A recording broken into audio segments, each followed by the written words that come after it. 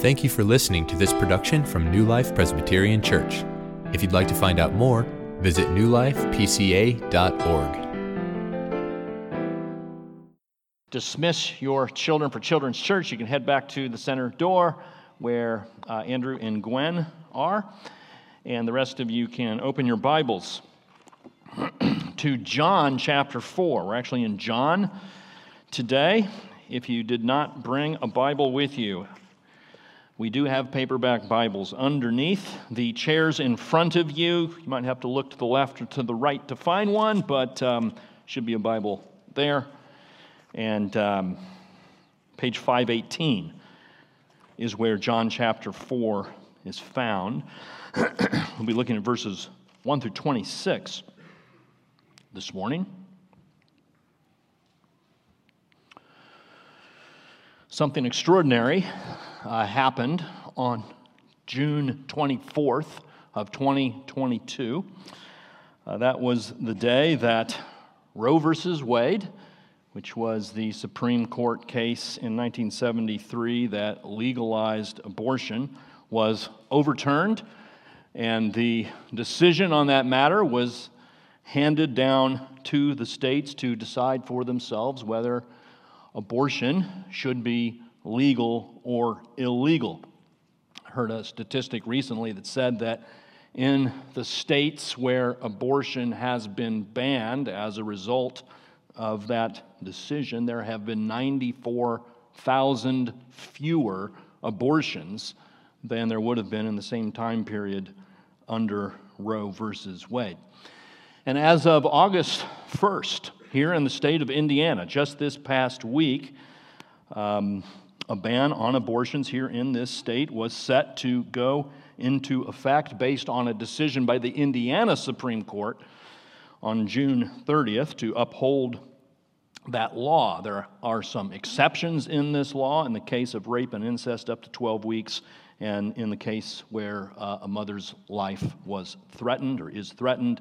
Those are the exceptions, but that is the state of affairs in the state of Indiana now, and I know that there are many people in our state very unhappy about this law. We say this is a good thing because we are seeing the most vulnerable and weakest among us in our state protected by the law. We believe that is a good thing. So the abortion problem is solved now, right? Nothing left to do. It's all over. We win. Nothing else left to do. Is that right? Well, no, that's not right. There are still many couples that we might find all around us who are what is called or termed abortion vulnerable.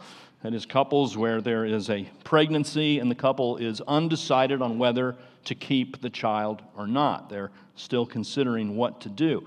An added factor in this situation today is what is called medication abortion, or do-it-yourself abortion, or mail-order abortion. It is possible and increasingly common for women to take pills that will induce abortion, and in fact, the majority of abortions in our nation are conducted in this manner.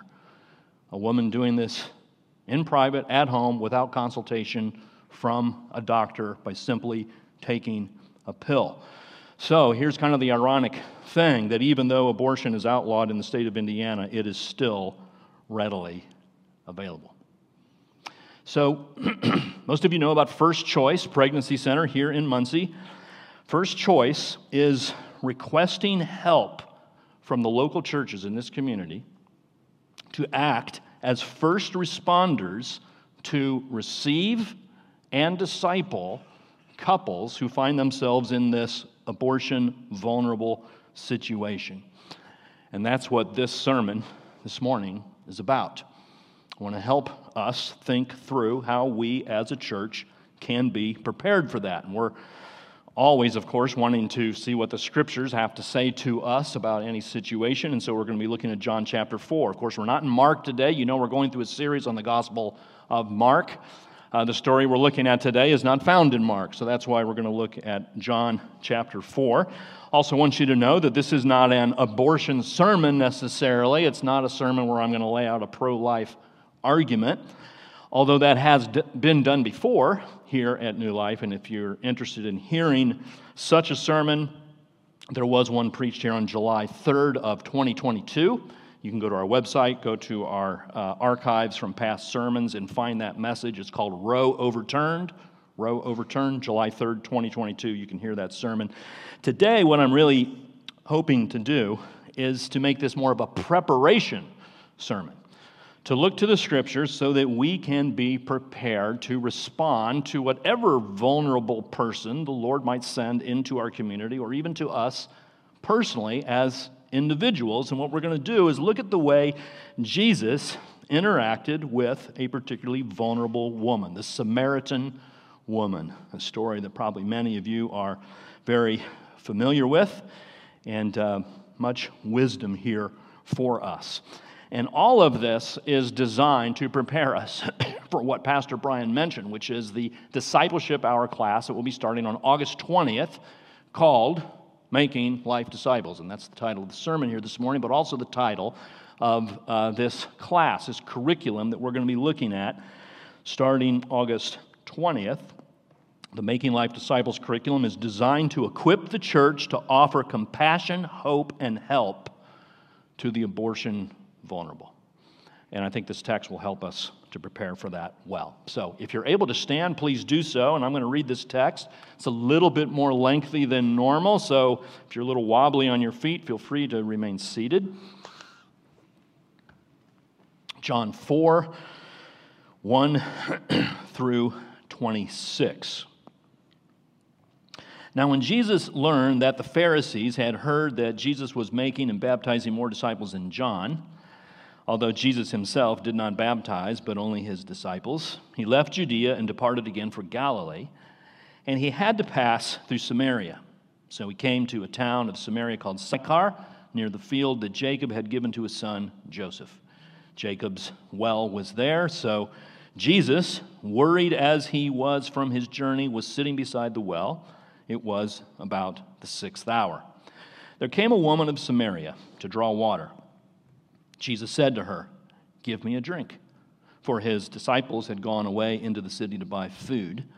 The Samaritan woman said to him, "How is it that you, a Jew, ask for a drink from me, a woman of Samaria?" For Jews had no dealings with Samaritans. Jesus answered her, "If you knew the gift of God and who it is that is saying to you, 'Give me a drink,' you would have asked him, and he would have given you living water." The woman said to him, "Sir, you have nothing to draw water with, and the well is deep. Where do you get that living water? Are you greater than our father Jacob? He gave us the well and drank from it himself, as did his sons and his livestock." Jesus said to her, "Everyone who drinks of this water will be thirsty again, but whoever drinks of the water that I will give him will never be thirsty forever. The water that I will give him will become in him a spring of water welling up to eternal life." The woman said to him, "Sir, give me this water so that I will not be thirsty or have to come here to draw water." Jesus said to her, "Go, call your husband and come later." The woman answered him, "I have no husband." Jesus said to her, "You are right in saying I have no husband, for you have had 5 husbands, and the one you now have is not your husband. What you have said is true." The woman said to him, "Sir, I perceive that you are a prophet. Our fathers worshipped on this mountain, but you say that in Jerusalem is the place where people ought to worship." Jesus said to her, "Woman, believe me, the hour is coming when neither on this mountain nor in Jerusalem will you worship the Father. You worship what you do not know. We worship what we know, for salvation is from the Jews. But the hour is coming and is now here when the true worshipers will worship the Father in spirit and truth, for the Father is seeking such people to worship him. God is spirit, and those who worship him must worship in spirit and truth." The woman said to him, "I know that Messiah is coming, he who is called Christ. When he comes, he will tell us all things." Jesus said to her, "I who speak to you am He. Holy Spirit, would you please open our eyes and open our ears to behold wonderful things in your word. In Jesus' name, amen. You can be seated. Okay, it's quite a lengthy passage.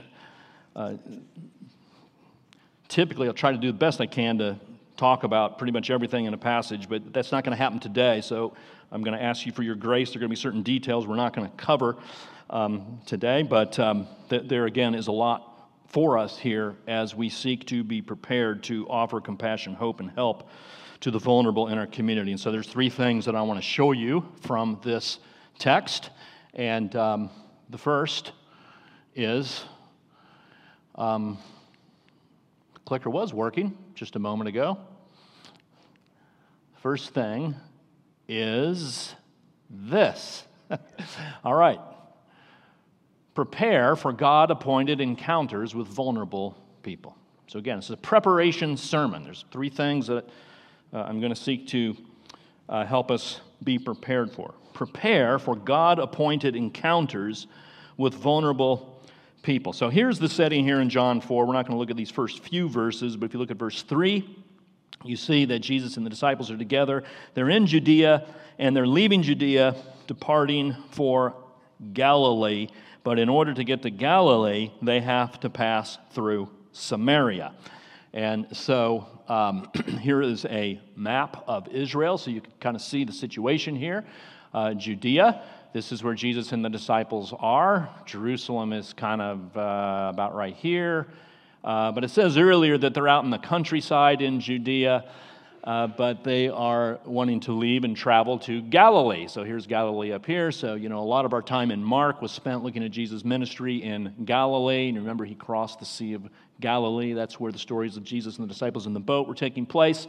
He'd kind of go back and forth there. But in Mark now, he's made his way all the way down, and we're in Jerusalem now. But this is a different part of Jesus and disciples' ministry. They're in Judea, and they want to go to Galilee. But in order to go to Galilee, they got to go through Samaria. And if you look at verse 4, you'll see it says, he had to pass through Samaria. Now, there's some debate about what that actually means. Did he have to pass through Samaria because of geography? Just because to get from the south to the north, you got to go through the middle? Is that all it's saying? Maybe. But there's a particular word that is used there in the Greek that actually means it was necessary. And when that word shows up in other places in the gospel, it denotes a kind of a defined necessity. It denotes something that God is requiring. So it seems like there might be a little more here. He had to pass through Samaria, I'm suggesting, because there was an encounter with a vulnerable woman that had to happen.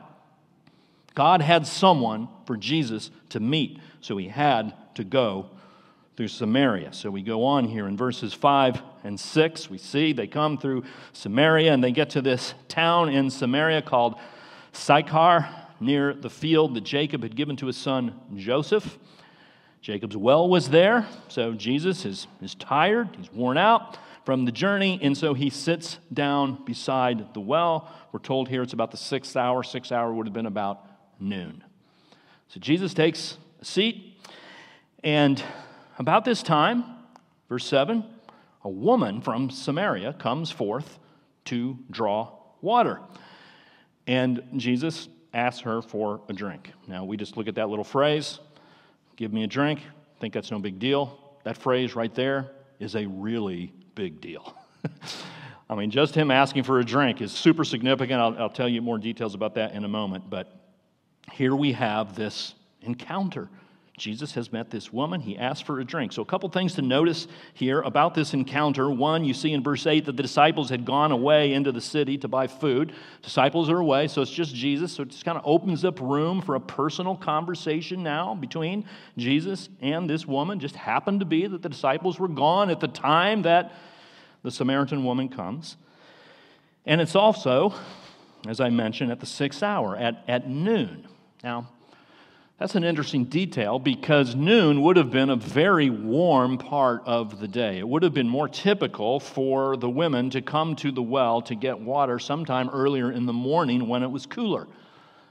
And it also would have been more common for the women to come together, not individually as this woman comes. So the woman is showing up at kind of an odd time of the day, and she's coming alone.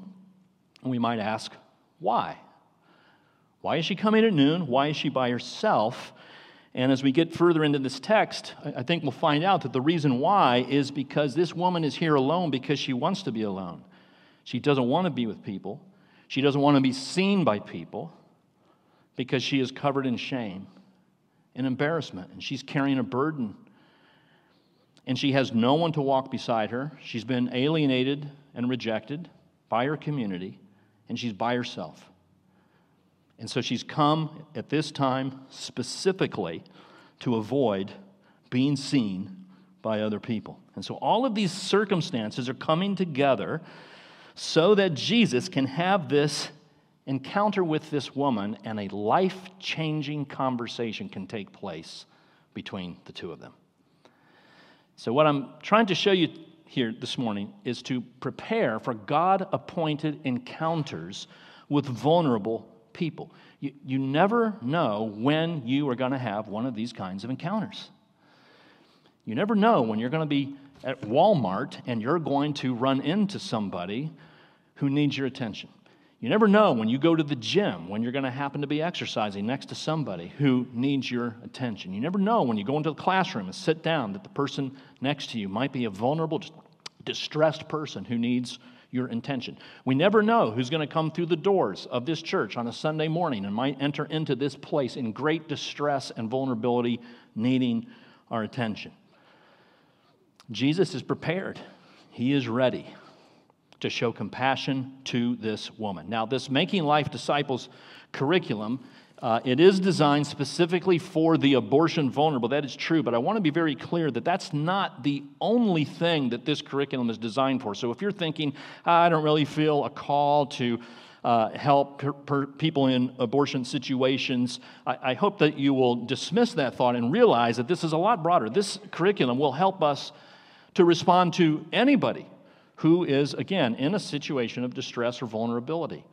And of course, our lives are surrounded by all kinds of people like that, and they need the compassion of the people of God to be offered to them. But the question is whether we have eyes of faith to notice these things and be aware and see when these things happen, because they will happen. God will bring people into your life on a regular basis when you're not expecting it sometimes. And so I have an example of that in my own life recently. So I was out taking a walk in my neighborhood, and I saw this stray dog was running around, saw the dog had a collar, so knew that it was a domesticated dog, probably safe to approach, and so I tried to call the dog to come to me, and the dog wouldn't come. And then I just kind of turned around, and I noticed there was one of my neighbors, and she was walking down the street, and she saw what I was trying to do, and so she called the dog, and the dog came to her immediately. And so that's a good thing. So I got to go over, and she had the dog. We looked at the tag. Tag had the owner's name and phone number. We called the owner. The owner drove over, and we were able to give the dog back to the owner. So it's a good story. Happy ending. But about that time, she noticed that I happened to be wearing a shirt that said Covenant College. And she noticed it, and she said, "Oh, Covenant College, what's that?" I said, "Well, that's the school from the denomination to which I belong. I happen to be a pastor in the PCA." And she said, oh, that's interesting, because I've been kind of interested in Bible study lately, and so I've been online trying to find some Bible study materials. And I said, okay, and we've been telling you here lately that Mary and I were starting a Christianity Explored class here, and I got to tell you, it didn't even occur to me in the moment to invite her to the class, even though she said, I'm looking for a Bible study. It's like the next week it was going to start. It didn't occur to me. So this is a struggle for me also, all right? So I went home, but then it occurred to me, hey, we should ask her to Christianity Explored. So I got one of those cards, and I took it down to her house and gave it to her husband, actually. And I got back home, and within minutes of my getting back home, I got a text from her saying I would love to come. And so she's been at our Christianity Explored class for the last few weeks. A person I'd never met before, lives just a few doors down, but there she is. God-appointed encounter. I'm not suggesting she's a vulnerable person. She doesn't seem to be in distress, but she's looking for some spiritual food, it would seem. And so the Lord just worked that out in such a great way. That's one way to be prepared as we think about ministering to people in distressing situations, is to see how God brings people into our lives. My neighbor might not have been vulnerable, but certainly the Samaritan woman is. She is a vulnerable person that Jesus is speaking to. So, next thing, let's consider this. Prepare also to interact with people very different than you. Prepare to interact with people very different to you. So we return to the story. Jesus and the woman are talking. Jesus has asked for a drink. They're next to Jacob's well here. And one thing that we should notice is how different Jesus and this woman are. There are significant differences in their lives and where they're from, and so many differences that probably the majority of us, if we found ourselves in the situation that Jesus was in, probably just would have looked the other way and just avoided the conversation. Because this is a person who is a stranger to me, and I'm not comfortable talking to those kinds of people. That's what most of us would probably do. Jesus, though, he engages this woman, even though there are so many differences. So let me show you some of the differences that I notice here in the text. One, there is an ethnic difference between the two. Jesus has asked for this drink, as we know. Verse 9, the Samaritan woman says to him, "How is it that you, a Jew, ask for a drink from me, a woman from Samaria?" So, the gender difference there is significant too. Just to have a man speaking to a woman in that particular culture when they're alone, that would have been frowned upon by many.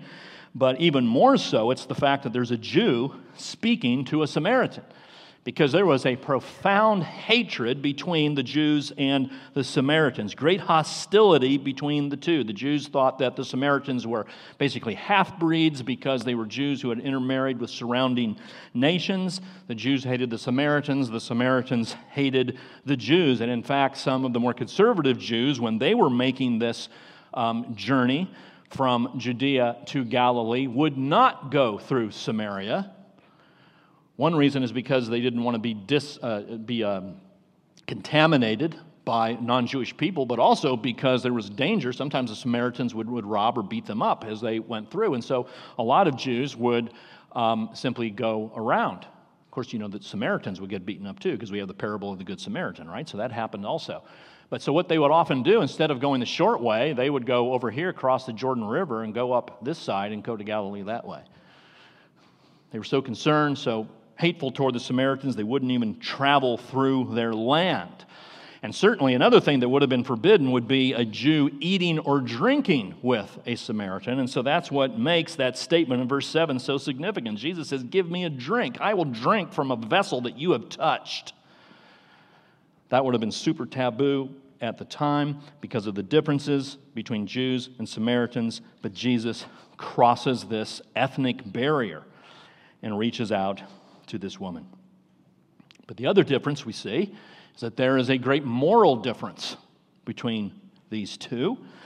Verses 16 to 18, we see what it is that apparently is giving shame and embarrassment to this woman.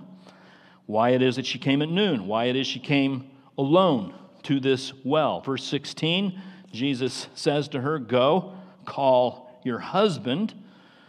And the woman says, "I have no husband." And Jesus says, "Yep, you're right. You've had 5 husbands." And so Jesus obviously knows more about this woman than she realizes. And so that's why later in verse 19, woman says, "I perceive that you are a prophet." I think later on she says, "Oh, this man told me everything about me." And so Jesus is showing this omniscience into her life. But this woman has had 5 husbands. Now, we don't know what happened in all of these situations, right? I mean, it could be that all of these husbands are deceased, so maybe this woman is a widow 5 times over. That's possible. It could be that she was divorced in all 5 occasions, or that the men left her and abused her. Perhaps she's an innocent subject in this situation, maybe. We don't know the details. But in any case, in verse 18, notice, Jesus says, "You have had 5 husbands," but then he goes on and he says, "And the one you have now is not your husband." So apparently the woman is living with a man, sleeping with this man, and they're not married. Now, in this particular culture and day and age, that's not as scandalous as it once was, but it would have been very scandalous then.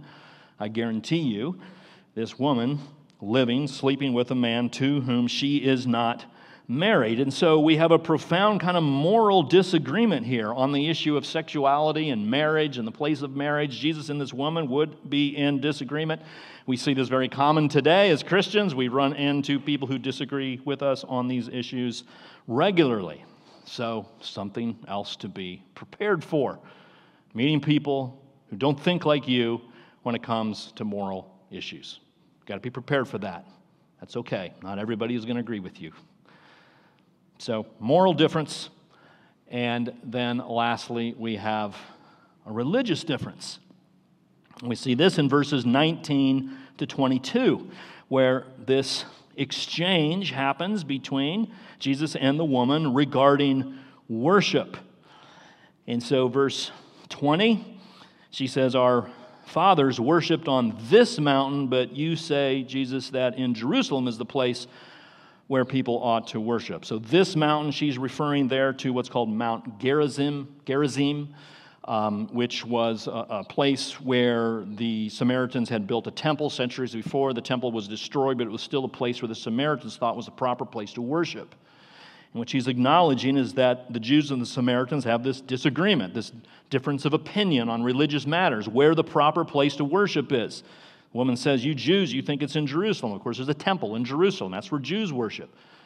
So they disagree religiously. So this would be unlike, or not unlike, a time meeting a Muslim or a Jehovah's Witness or somebody with whom we have profound theological religious disagreements. There's a significant disagreement here between the two. And then Jesus actually is quite frank with her. As we look to verse 22, Jesus says, "You worship what you don't know. We worship what we know, for salvation is from the Jews." Basically what he's saying is you're worshiping in ignorance. You think you're worshiping the true God, but you're not. And this is not a matter of preference or opinion. It's not a matter of how you were brought up or whatever. That there is a proper way to worship, what Jesus is saying here, because salvation is coming from the Jews. The Messiah is coming from the Jews. The Savior is coming from the Jews. He is the one worthy of worship. And you're worshiping wrongly. So, there is room for us to speak frankly about what we believe. We always do that in gentleness and respect. But in this religious discussion, we see that there's a profound difference. Okay, so three significant differences, right? How do you feel? How do you respond when you run into somebody of a different race who has completely different moral beliefs than you and worships an entirely different God than you? Does it make you nervous? Do you pull away from that? For a lot of us, it's natural to do that. But here's Jesus. He engages, he initiates, he pursues this woman. He crosses ethnic boundaries, moral boundaries, religious boundaries, so he can show compassion to a vulnerable woman.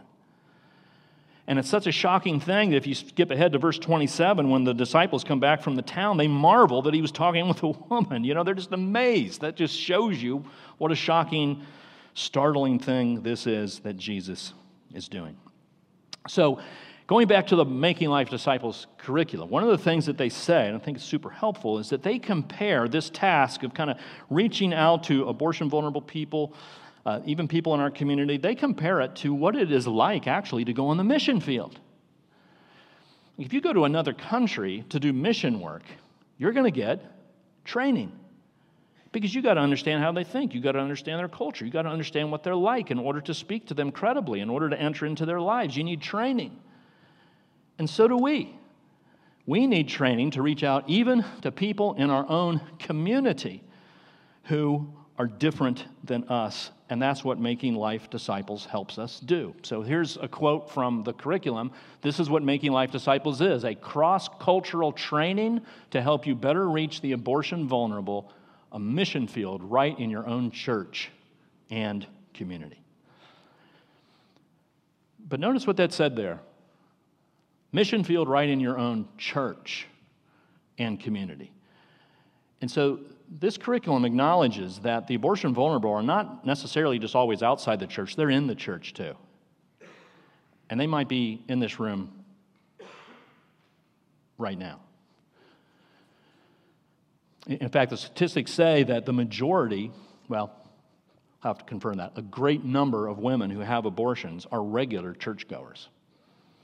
So we just want you to know that we want to offer compassion, hope, and help to the abortion vulnerable in our community. We want to offer compassion, hope, and help to the abortion vulnerable right here as well. We want you to find compassion here, not judgment for whatever decisions that you have made. I mean, one of the things that just would break my heart is if somebody found themselves pregnant in this congregation and was too afraid to come to the leadership because they thought they would be judged and ostracized. That would just be heartbreaking. We don't want that to happen. We want you to feel open and honest, to come to you. Let us show you compassion. Let us walk with you. Let us help you. Perhaps you're a person who had an abortion and it's in the past and you're still dealing with that struggle. Here's one of the wonderful things about First Choice for Women is that they're trying to counsel women to choose life and have their babies. But if women refuse to do that and abort their baby, they still welcome them back to offer them compassion, hope, and help. So we're not offering compassion on the condition that you do it all right. Because Jesus came not for the righteous, but for sinners, right? And so that's what we want to offer as well. So prepare to interact with people very different than you. The last thing is this. Prepare to direct people's attention to Jesus. Because this is Jesus' goal, ultimately, in this conversation. He wants to offer compassion, but that's not the only thing he wants to do. He wants to point this woman to himself because he is the one, ultimately, that she needs and that she's longing for. He is the fulfillment of all of her longing. So let's see how this happens. If we look at verse 10, Jesus kind of enters into this spiritual conversation, right? He says to the woman, if you knew the gift of God and who it is saying to you, give me a drink, you would have asked him and he would have given you living water. In other words, I just asked you for a drink, but woman, if you knew who I was, you'd be asking me for a drink. But the woman obviously doesn't know who he is. And so the woman's response to that in verse 11 is, well, we've got nothing to draw water with. The well is deep. Where do you get that living water? So you see, the woman is not getting it.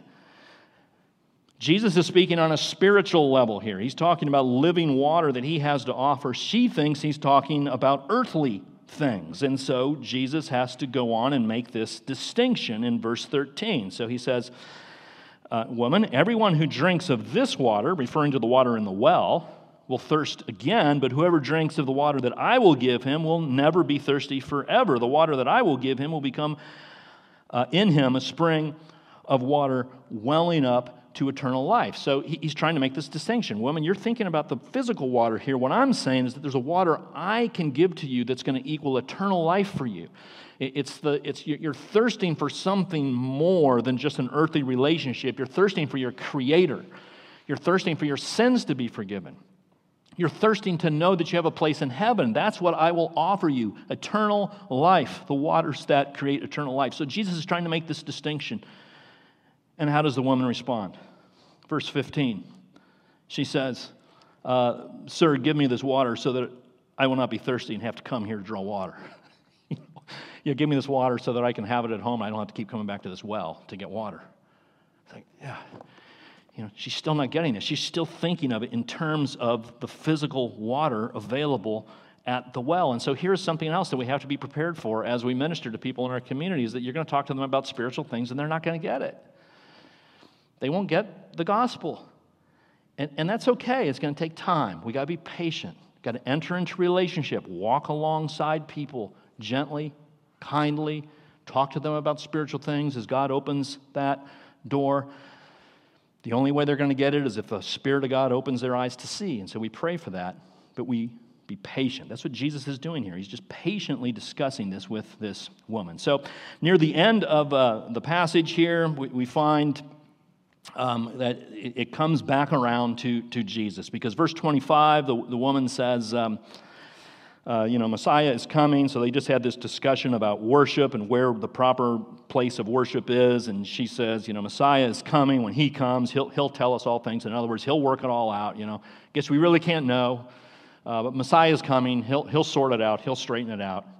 And then Jesus drops the bomb on verse 26.